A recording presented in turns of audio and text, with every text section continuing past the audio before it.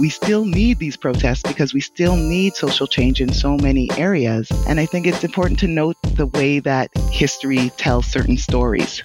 Welcome to the Shakeout Podcast. I'm your host, Kate Van Buskirk. A new mandate by the International Olympic Committee has been making waves amongst many Tokyo 2020, now 2021, hopefuls. Rule 50 of the Olympic Charter prohibits political demonstration or protest within the Olympic Village, competition venues, or medal podiums. In this episode, I speak with Dr. Janelle Joseph about the implications of this rule and what might be lost or gained from maintaining, as the IOC does, that the Olympic Games are a neutral, apolitical event. Every 2 years, the Olympics offer a unique opportunity for athletes from around the globe, regardless of creed, race, nationality, religion, or sexuality, to come together and not only compete, but also play, dine, and celebrate alongside one another. In many ways, the Olympic Games are the closest we get to a unified, even utopian, global experience. Athletes from warring nations sit in the same cafeterias and stand beside one another on start lines. Those without a common language share communal space in the athletes' village. There's something beautiful about this concept of setting aside difference for 2 weeks in the name of pushing yourself and others to be our collective best. But despite this idyllic portrayal of the Olympics, the reality is that Olympians are people first, who come to the Games with their own lived experiences. The Olympics are the most publicized, televised, and most watched global sporting event in the world. Rarely do athletes have the kind of public exposure that the Olympics provide. And for decades, many have been using this platform in the hopes of influencing positive change. Going back to 1906, the Olympics have been the site of political demonstration.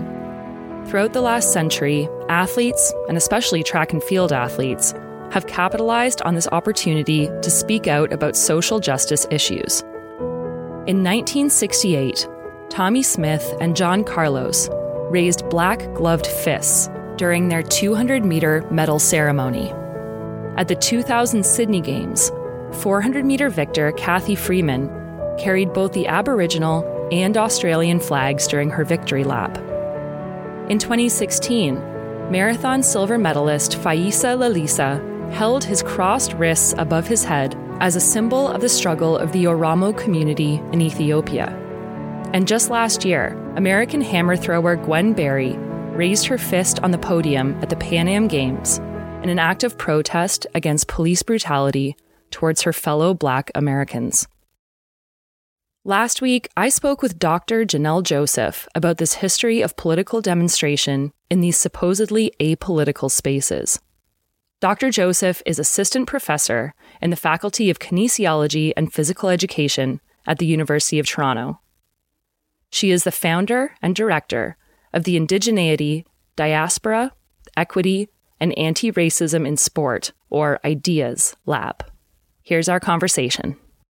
So Dr. Janelle Joseph, thank you so much for being on our program today. We're thrilled to have you on and excited to explore this topic with you.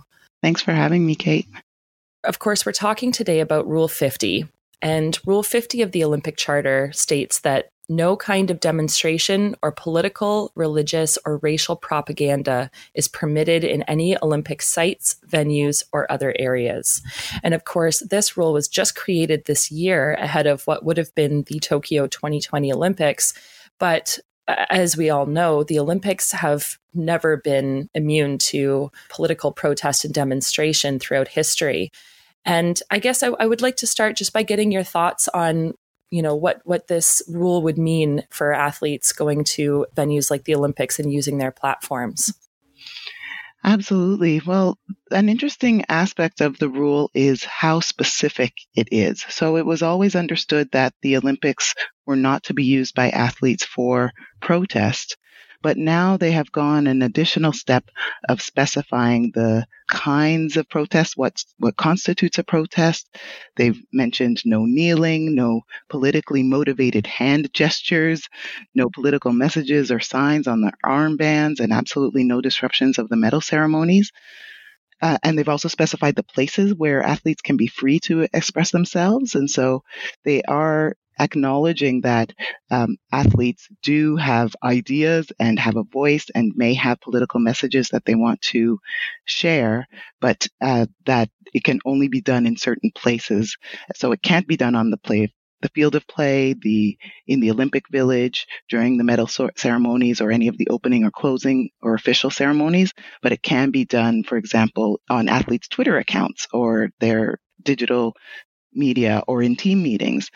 So it's interesting that they are acknowledging that athletes will have things to say, but noting that they want it to be very specific. I think the implications for athletes are really manifold. The Olympics pretends that that sport is neutral, that it is an apolitical institution, and that they want to promote peace and harmony and these really lofty Olympic ideals. But the fact is, athletes are competing under national banners. The geopolitical nations makes it an inherently political activity. So the idea that stopping athletes from, for example, making a Black Lives Matter protest would somehow make the Olympics apolitical, that's really a fallacy.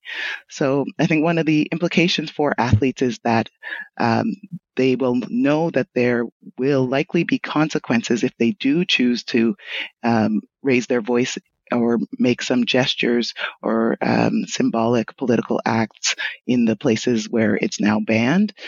Any athlete who chooses to do that at this time will know that there will be some repercussions. But I think it might actually incite athletes to use those spaces that are reserved as permitted to be vocal. I mean, as soon as you tell someone not to do something, it makes them think, why shouldn't I do this? And what do I have to say?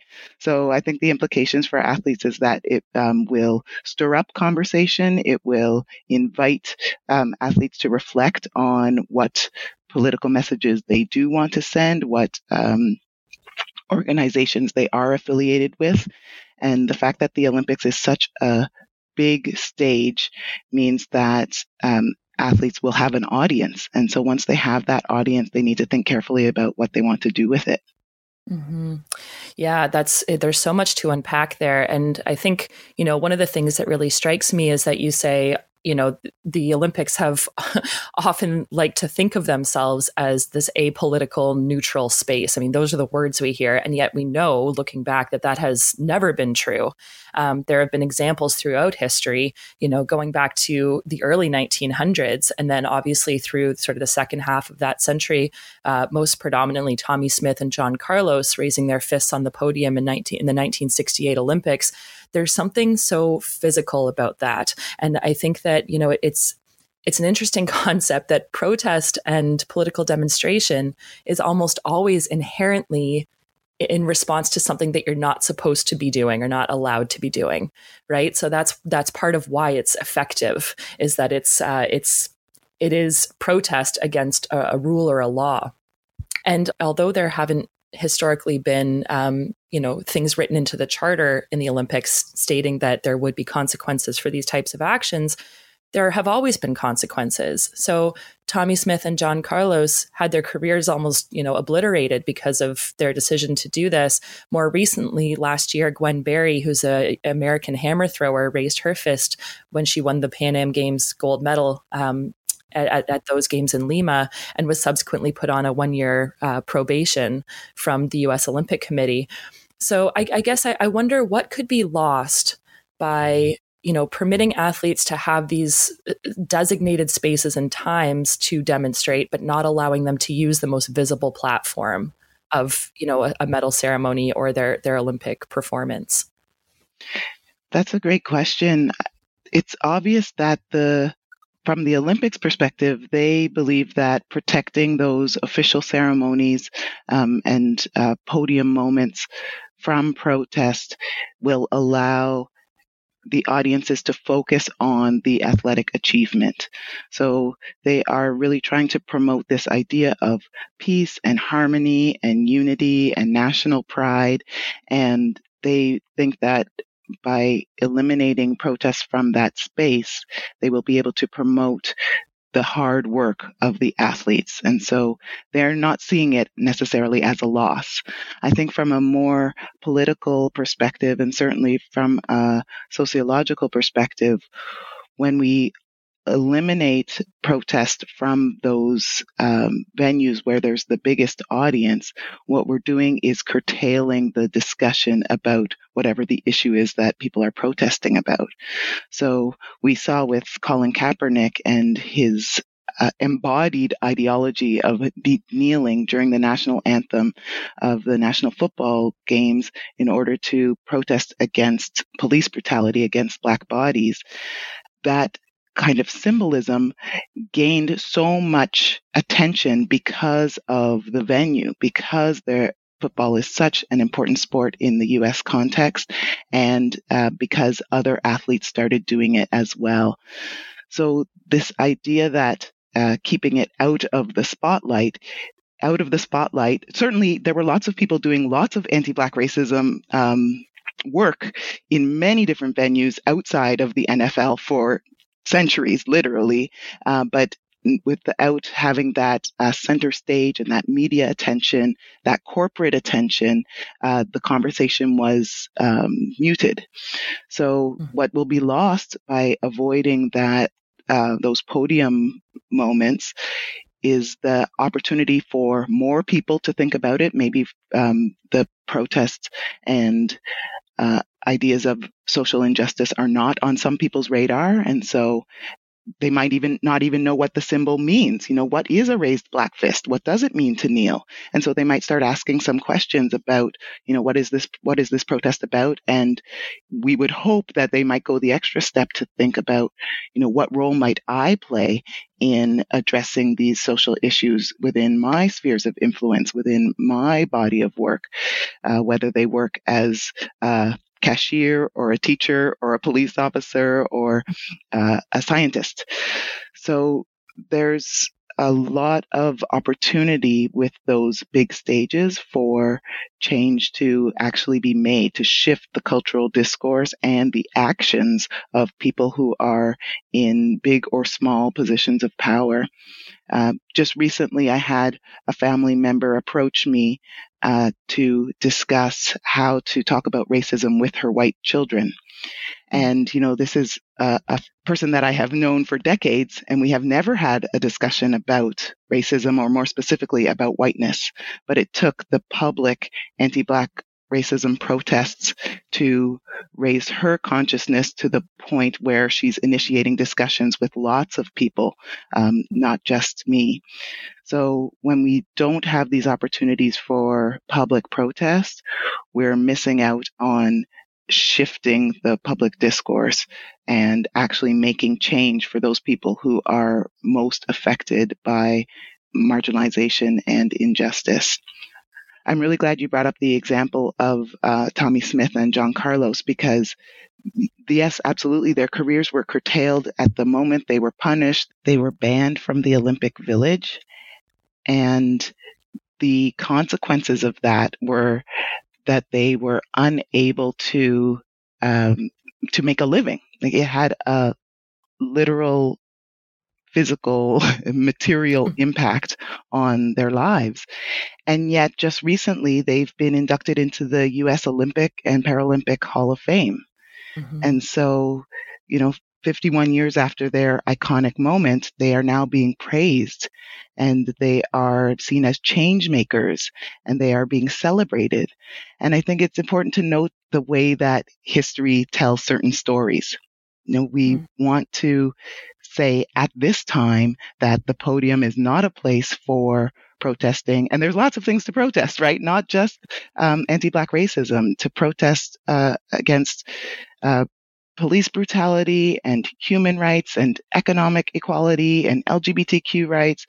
The list goes on. We are many decades after women's suffrage, and yet we know that women are still, making less on the dollar compared to their male counterparts. So we still need these protests because we still need social change in so many areas. And at the time when people are protesting, they are vilified. And then once the culture shifts, decades, centuries later, we celebrate them. And so if we don't give the opportunity for people to have a public stage and stand up and help launch us into that culture shift, then we won't be at the point many decades in the future where we can look back and celebrate their bravery for speaking up and for drawing people's attention to the important issues. Mm-hmm. And I think one of the things that a lot of athletes have been critical of when it comes to the IPC and the IOC is that even, in very recent cases, we're talking just in the last few weeks, despite having this rule in place, the Olympics has really praised itself for, its acceptance and its celebration of folks like Smith and Carlos. And not only that, but in the midst of all of the, the Black Lives Matter protests that have been happening recently, they've been showing images from that medal ceremony with those raised fists, as a way to say we stand in solidarity with these types of movements, and yet they're still upholding this rule. So there's a real contradiction happening there, right? And in terms of how they want to portray themselves and market themselves and maintain this dual, these conflicting dual messages of we're an apolitical movement, and yet we support the political protests that have taken place in the past. Yeah, absolutely. They are awash with paradoxes, really, when you consider that they would claim that the Olympics is apolitical in the first place. One of the things that strikes me about this rule is that there has not been anything written or stated publicly about what the exact punishment would be for these so-called offenses of demonstrating or protesting on a podium or in a space of competition. And what strikes me about that is that makes it really difficult for athletes to be able to weigh out whether it's worth the risk. So we've seen throughout history, again, going back to Smith and Carlos, but other athletes as well who have been sanctioned or who have, as you mentioned, lost their livelihood. I think athletes have known for a long time that even if there's not a set out punishment, there will be consequences for this type of action. And yet that has always been worth the risk, whether it's not being allowed to compete in the Olympics again or losing your livelihood or being vilified by your country. That's always been worth it. And so it occurs to me that it's an interesting move by the IOC and the IPC that they haven't laid out an exact set of consequences. And I wonder if that makes it harder or easier for athletes to sort of decide whether it's worth that risk, not knowing what the consequence would be. I would 100% agree with you. And I think that is one of the symbols of a real totalitarian regime. If they are not being clear about what those punishments are, but anyone could possibly be punished, and the restrictions on what those punishments can be are not clear, then they're really hoping that by keeping it vague, they will squash dissent and they will make sure that people are not interested in taking the risk because they don't know what the consequences will be.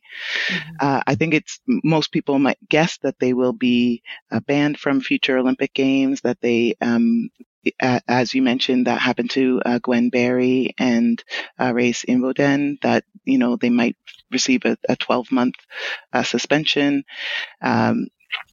The fact that athletes don't know means that they will have to take those risks into account, or imagined risks. And also, I think the status of the athlete and the other opportunities that are available to them might also weigh in. How dependent are you on this livelihood? Who are your sponsors? Do you have sponsors yet? All of those kinds of factors will, I think, be playing into who does protest and who doesn't. And having said that, then those who are feeling more secure, I think have even more of an obligation to say something. And maybe they'll start with the spaces where they are allowed by the IOC to speak.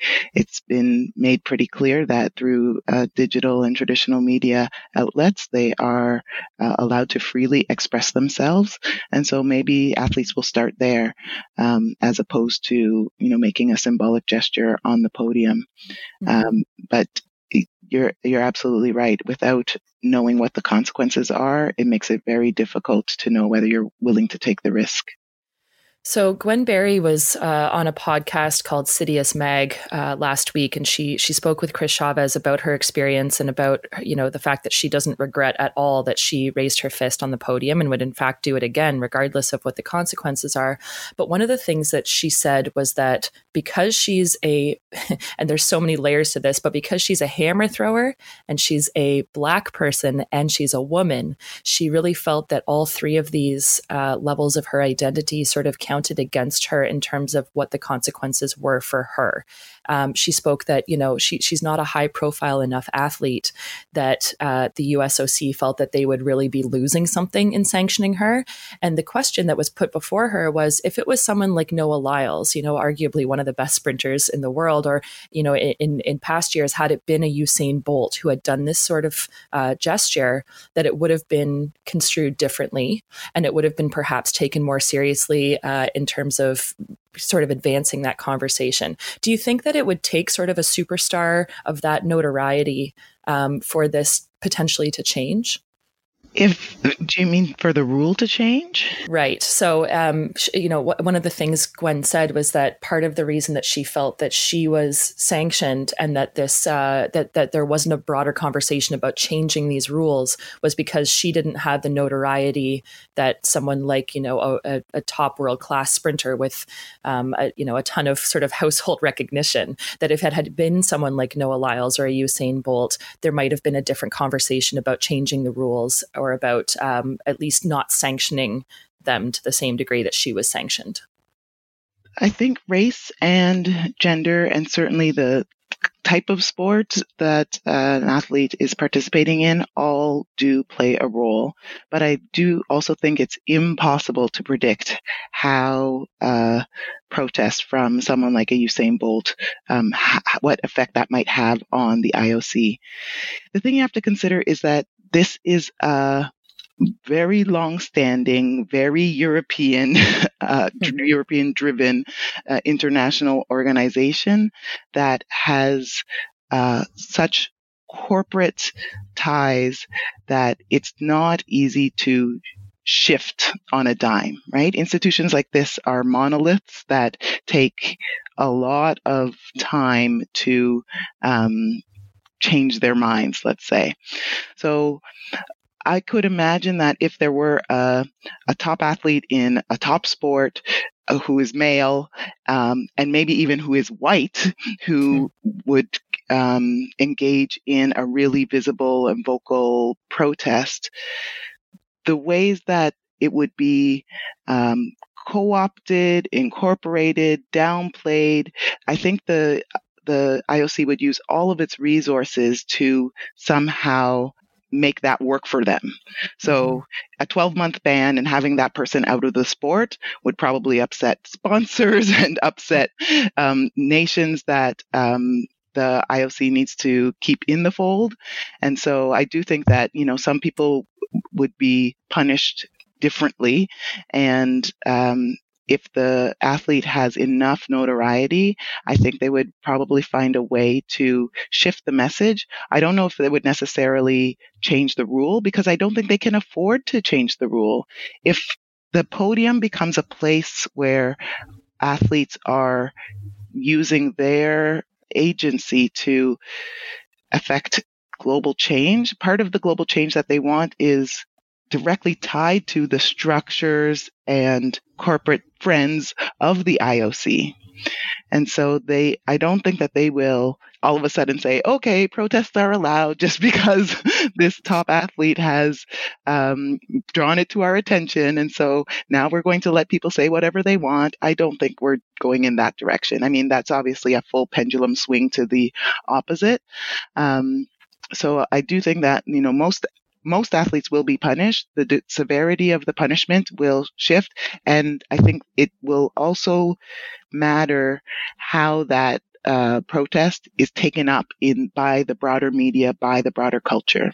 There have been literally tens of thousands of Black men killed at the hands, knees, guns of police in recent decades. And, it's this one death of George Floyd on May 25th that has sparked international protests. So there's something about, what is happening in the world at that time? How is it taken up? How do other people mobilize around it? And all of those factors, not least the gender, race, and sport of the particular athlete, will affect how the IOC would react. Mm-hmm. Yeah, and that's such an important point. I mean, in some ways, it's just the timing is so interesting of all of this, right? Because this rule was announced in January of this year. So this was obviously before the killing of George Floyd and Ahmaud Arbery, and of course, many others that have sort of sparked this conversation internationally right now. And yet we have seen, in light of what has taken place over the last month, we have seen Thomas Bach and others in the IOC say, they've started to sort of soften their position slightly and saying, well, maybe we can have conversations about ways to accommodate some sort of protest that is, still fits within our charter guidelines, but sort of affords people the opportunity to express, right? And I think that conversation might not have happened had, unfortunately, everything that's happening in the world right now, had that not come out when it did. You mentioned earlier that protest is so important for so many different reasons. One of the things you mentioned was LGBTQ rights, women's rights. However, many of the examples of political protest and demonstration at the Olympics that we've seen over the last century have been in direct relationship to situations of racism. Do you feel that Rule 50 is inherently a racist rule? That's $1 million question. Is it inherently racist? I would say no, because it is couching political protest in the broadest sense. The fact that many of the most notable protests have been around race is in part reflection of where our culture is, and also, as we were just talking about, who gets noticed. When women protest, when hammer throwers protest, when there's protests happening in spaces other than medal podia, it does get less attention, but it does also have an effect on changing the rules. For example, the Olympics sex testing rules that have shifted dramatically, it seems almost from Olympics to Olympics, the way that they are couching the gender binary, or defining the gender binary, I should say. So I don't think it is inherently racist.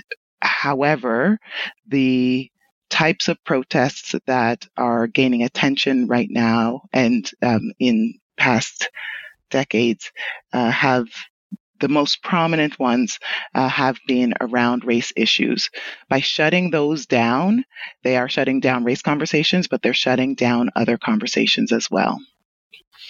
I also think the even just the idea that those protests are race protests exclusively is a fallacy. For example, with Tommy Smith and John Carlos, they were certainly protesting against police brutality, but also against human rights violations more broadly, against poverty.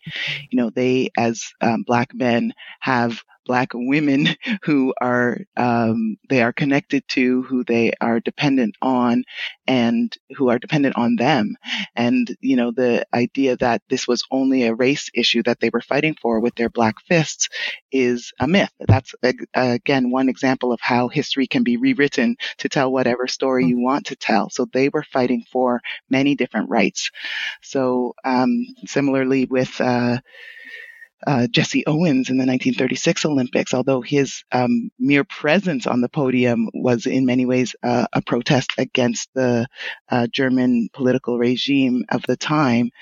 The idea that the only thing that would be important to him is a race issue is a myth, because race in Canada and around the world is always connected to issues of gender, issues of LGBTQ rights, issues of poverty and class discrimination. So I would say it is not a racist rule. However, it does certainly have drastic implications for those people who are most marginalized. And the way that our current society is set up, those are racialized bodies. It's interesting. I was at the 2013 World Championships for track and field, which were held in Moscow. And at that time, one of the biggest conversations that was being had, at least amongst the athletes I was speaking with, was the fact that Russia had such an anti-LGBTQ stance, but politically and publicly in many ways, and it was made very clear at those games that athletes would be punished if they were shown demonstrating against that rule. And I know that this continued into the Sochi Olympics the next year as well. And I remember athletes were being punished even for painting their fingernails in rainbow colors. That for me was such a striking example at those 2013 World Championships of, there's always these attempts to suppress demonstration, whether it even be as sort of benign as painting your fingernails in rainbow colors just to support your fellow LGBTQ athletes. So we've always seen examples of that. One of the things that the COC Athlete Council, so the Canadian Olympic Committee Athlete Council, and this has been a big conversation that they've been having around not only what would the potential consequences be from the international body, but also within our own country for doing something like this, taking a knee, raising a fist on an Olympic podium or in the field of competition. One of the things that they've been exploring is, could we potentially come up with something that could be either a badge that could be kind of put on the uniform, or a pin that we could wear that would be encompassing of, a peaceful demonstration around just human rights violations in general. And it could be something that all Canadian athletes could wear, and that could potentially be the symbol or the demonstration in lieu of something more physical. One of the questions I have is, what would be potentially gained or lost in using that as an alternative, as opposed to something that is more physical, like the raising of an arm or the taking a knee? I think as soon as it is incorporated by the dominant body, it loses some of its significance. I think part of the idea of the protest is to shake things up, to disrupt, to draw attention. And so if everyone is wearing this symbol, while it might, on an individual level, show their solidarity, it's not as impactful as something that goes against what the dominant institution is requesting or permitting. So in recent times, we've seen lots of statements of solidarity and rhetoric around equity from many different institutions. And unless those are tied to some kind of active change, some way, not just symbolic, but some kind of action of doing things differently, then it does lose its power. So I would applaud the Canadian Olympic Committee for coming up with some kind of solidarity symbol, something that is allowable and that athletes could use to signal the passion that they feel for these social justice issues. But in addition to that, I think the notable protests putting their bodies in the center will draw more attention to the issue. If everyone is doing it, then it's not a news story anymore. So we need to have some way to activate conversations in order to actually create change. Mm-hmm. I really like the example of the painting of the nails rainbow colors as a symbol. And, the IOC has been really clear about kneeling and about hand gestures. And I want to see what kind of creative ways athletes come up, what creative ways they come up with to protest, given what has been explicitly banned and what has yet to be invented. Maybe it's not a raised fist, maybe it's a raised shoulder now, or maybe it's, turning your knee to the side instead of kneeling, or, there's many different ways. Tommie Smith and John Carlos had took off their shoes when they went on the podium. There's lots of gestures that could be done both on the podium and in other spaces that might then become memes and be taken up as a way to draw attention to the social issues.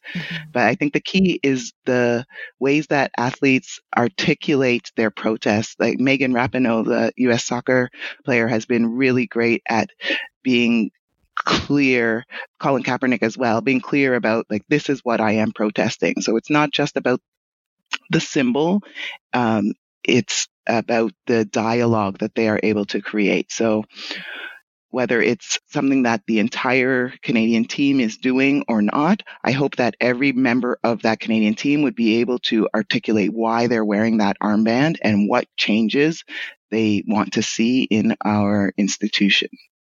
I think too about in terms of coming up with sort of alternative ways to express or protest, I think as well about Kathy Freeman in the 2000 Olympics, wrapping herself in, her Aboriginal flag instead of the Australian flag, and using that as her example of bringing attention to issues that felt very important to her as an Aboriginal woman, and how impactful that was in creating, dialogue within that country and abroad.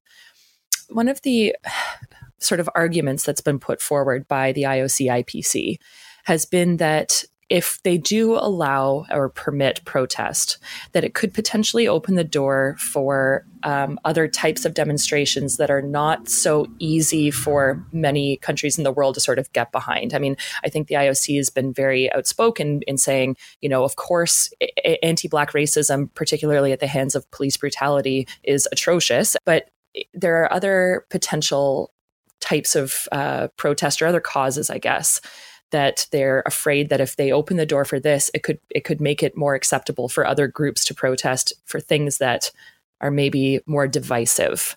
I wonder if you have any thoughts on that in terms of the validity of that argument.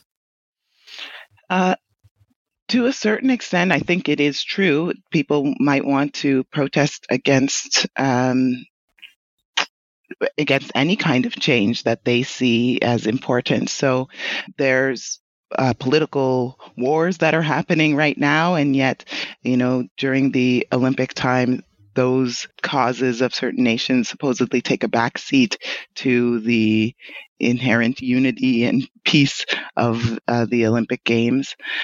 So I do think that those nations on both sides of the war could use the Olympics as a venue to advocate for propaganda. So just as you mentioned that the IOC is clear that, there are certain things that are abhorrent that do align with their values and would support their athletes' health and well-being and athletic success and success after their athletic careers, it might be possible to clarify exactly where they do stand on those issues, and then allow for space for athletes, for example, anti-Black racism athletes, to protest, but maybe to curtail white nationalists from protesting. So I do think there is a role to play, just as, our laws, our legal institutions, our schools and universities take a stand and express what their values are. And then I think they should be expected to uphold those values in every instance. And so it doesn't make sense to me that, on the one hand, the IOC is a proponent of athlete well-being and freedom of speech and anti-racism, for example, but then won't allow athletes to draw attention to those issues.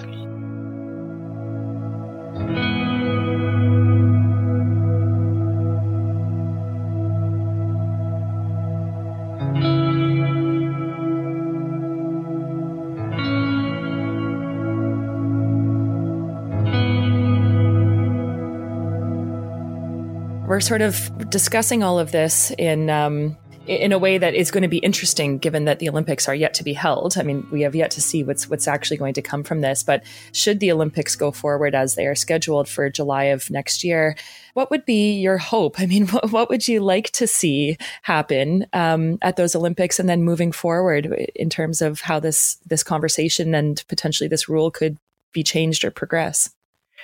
I think it would be great if the IOC took a really clear stand on some political issues.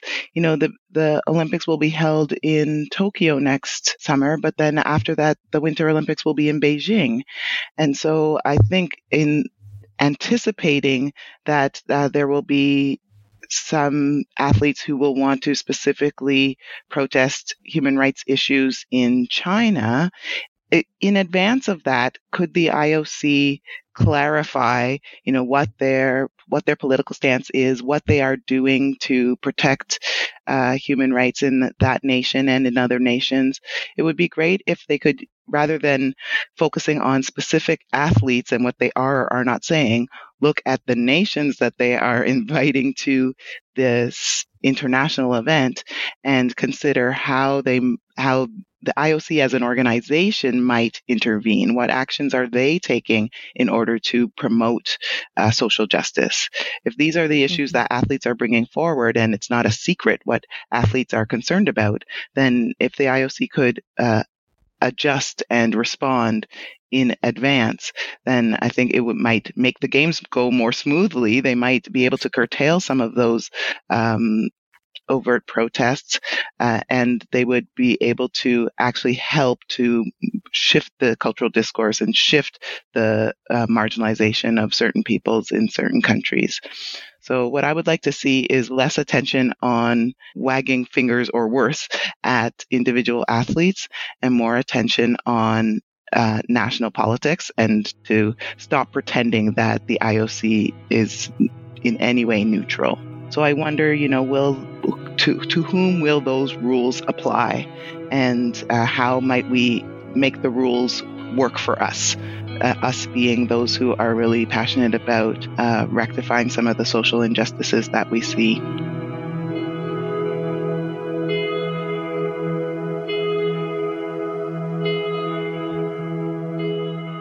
Dr. Joseph, thank you so much for sharing your time and your thoughts and your expertise with us today. I've really enjoyed this. Thank you so much. You're welcome. Thank you so much for the invitation.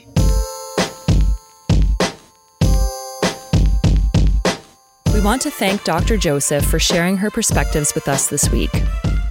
The debate around Rule 50 continues in Canada and around the world. Stay tuned for updates in future episodes about how this conversation evolves.